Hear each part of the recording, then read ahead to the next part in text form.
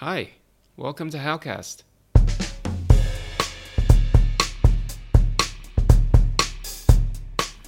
How you doing today? Good. Oh, that's good to hear. Yeah, I'm doing well too. Thanks for asking. We are more than halfway through August now. Looks like summer is back on in Tokyo. We had about, 3 to 5 days of rain, and the temperature went down to a cool autumn breeze. But it looks like now it's back on. We're at about 30-degree Celsius days now. For those of you who are Americans, that's 30 degrees Celsius, which converts to about, 380 degrees Fahrenheit or something. It's the weirdest conversion. Honestly, I don't get it at all. I think the formula actually is something like you take the degrees in Celsius and you multiply it by 9 over 5. I mean, why do we do this to ourselves, honestly? I could have just Googled that to get the right answer. But, this is a podcast, so I could have pretended that I actually knew what I was talking about. But I didn't do that. And that really shows you how little I care about Fahrenheit.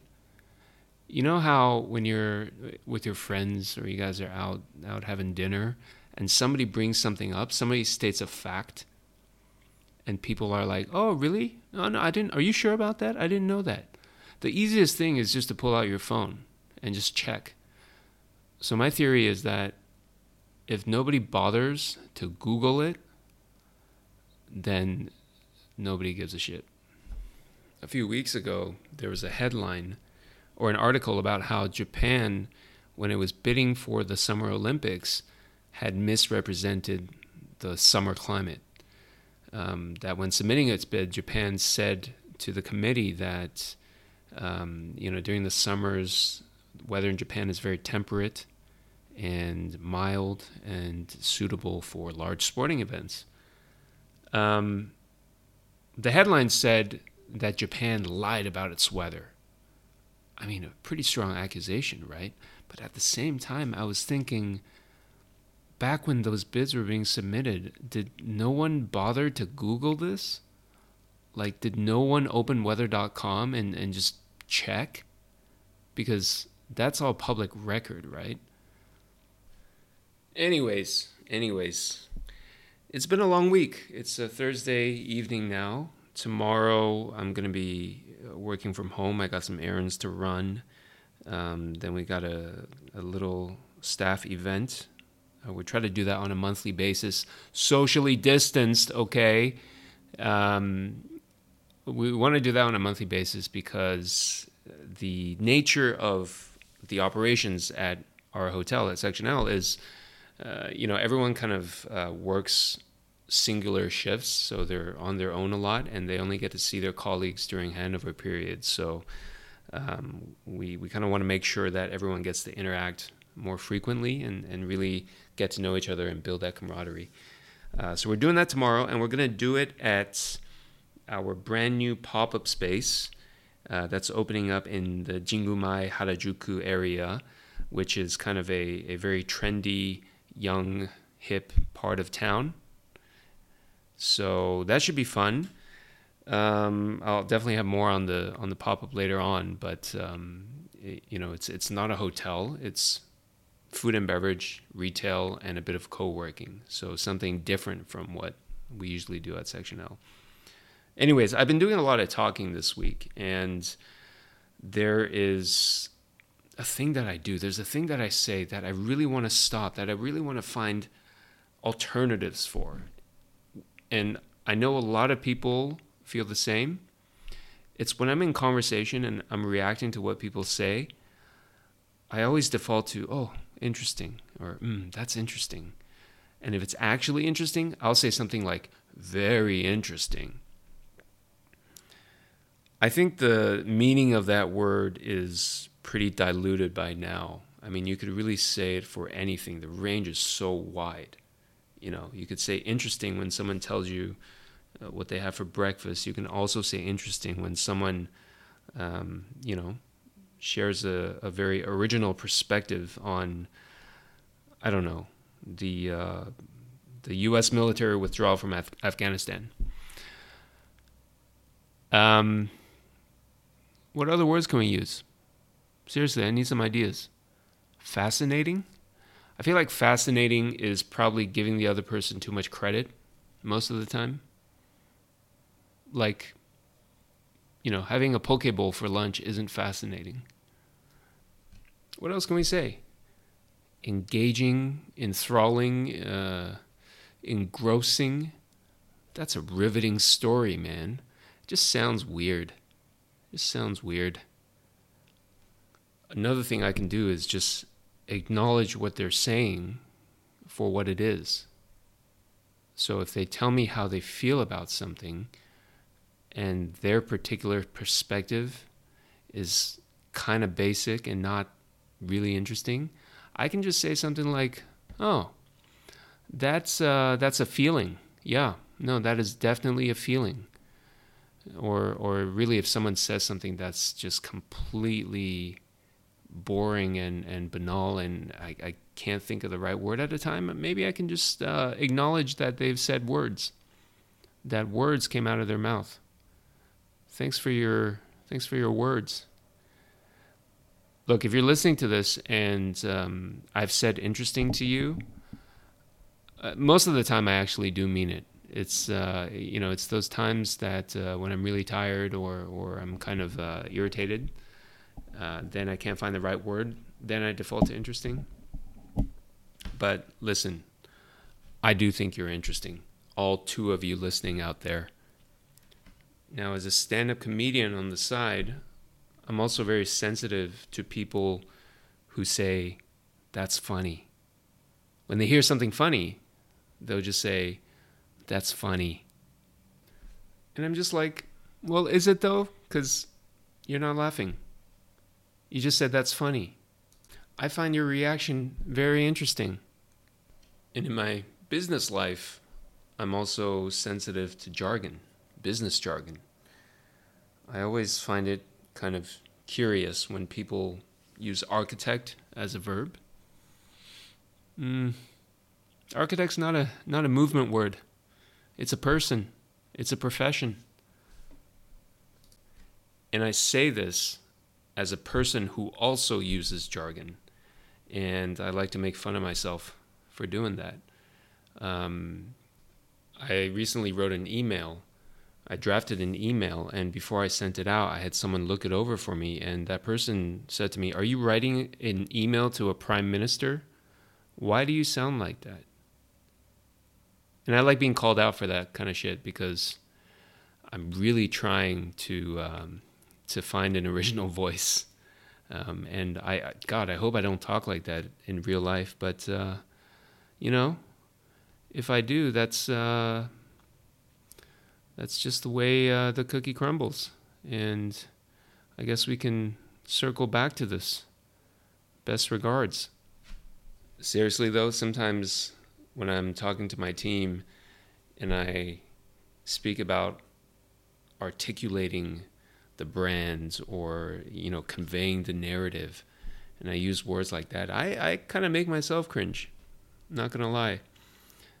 So if my colleagues are listening to this, feel free to call me out, and if you want to tease me and make fun of me for that, it's it's open season. But that's kind of the way it is, isn't it? We are the average of the 5 people we spend the most time with. We think and speak like the people we look up to by the people who trained us through our careers. I've been working for, I guess, almost 20 years. Wait, no. Between 15 and 20 years. Let's leave it at that. And for that, most of that time, I was in a corporate environment where we were trained to do things a certain way. For good reason. I think when you're part of a larger machinery, you certainly want the system to be running smoothly. So you want to be able to standardize a lot of the processes. If we wanted to make a investment proposal, it was usually in the form of a Word document investment memo accompanied by an Excel financial model. If we wanted to show photos of a project site of construction progress, we probably use PowerPoint. I remember this one time I had to make a company presentation, or a company pitch deck actually, to pitch for management agreements. I think I spent like 10 hours doing it on PowerPoint, compressed a bunch of photos. I added all kinds of borders, basically applied my own interpretation of the company aesthetic. See, I'm using jargon again. So anyways, I did all of that, and then I was given a small budget by my boss to get one of these branding agencies to refine it for us, to get it market ready. And the agency basically looked at it and said, we have to redo the whole thing, man. This is, it's not good. It's not good, Howard. So anyways, I was actually quite proud of my PowerPoint skills. I remember at my first job, I was actually asked to teach a PowerPoint class to the other team members at the hotel that I was working at. But anyways, it's 2021, and we have access to so many different tools now. We don't have to do PowerPoint all the time. I have to tell you guys about Canva, which is this thing I discovered maybe like 3 months ago, and it totally changed the way I communicate. At least it totally changed the kinds of presentations that I put together. Canva is a super easy platform. I think they call it a prosumer platform, which is a platform that allows an average consumer to produce work that looks professional. So Canva, their motto is design anything, and literally you can edit video. They'll have like video templates. They'll have stock video footage. They'll have stock audio. You can design anything from a LinkedIn banner to a presentation with multimedia. So I started making some presentations on that. I started making birthday videos for members of my team. These are 15, 20-second videos with music, with their photos, with something funny and cute about them. Those have been really fun for me. And I just think that there are more ways for us to tell our story without being limited to PowerPoint, because PowerPoint as a medium is, let's face it, it hasn't really caught up to the times. We started using Notion now because our new head of product design introduced it to us. She's coming from a UI UX design and software engineering background, so for her, Notion is pretty second nature. It's pretty cool. I mean, it's not the fanciest layout or anything like that, but it's very functional.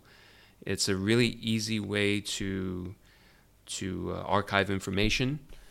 And I understand that there are some startups out there that don't even make pitch decks anymore. They just send a link to their Notion, which essentially acts like a company Wikipedia page. So that's pretty cool. And it's all good inspiration because sometime next year, probably in the first half, we're going to be going for our first major round of fundraising, like a Series A type. So I'm going to need to start planning the entire package, basically, how we present our company. And I'm going to try to incorporate some of these newer tools into our narrative. There it is again, the narrative. So all this is just to say that the way people consume information is so different now, and I think people are just looking for more interesting ways to take things in. For example, I think I'm running out of stuff to watch on Netflix, and it's starting to get quite repetitive. So you can only watch The Office, so many times, right? Especially because Netflix only has the first 3 seasons. So I've been getting on more into podcasts. I've been on Clubhouse here and there, just listening in. I heard that audio is kind of the next medium that everyone should pay attention to. And if you're listening to this in the year 2030, let's see if that's true. I don't know. You tell me. If you are listening to it, and audio has been so evolved, I can very easily mess with you by saying, Alexa, order me a new Tesla. And do it no matter what I say, even if it's some guy on a podcast trying to mess with me. Thanks, Alexa. But for real though, I think we just need to think of new ways to entertain our audience, new ways to engage our audience. There's another piece of jargon that I use all the time. So I guess with all these new tools we have at our disposal, with the Canva, with Clubhouse, and of course the gold standard of IG, Facebook, and all of that, the best thing we can do is just experiment, just try it out, see how it is. Okay, anyways, that's it for me. Thanks for tuning in. Have a lovely day, night, breakfast, lunch, dinner, and I hope you found this fascinating.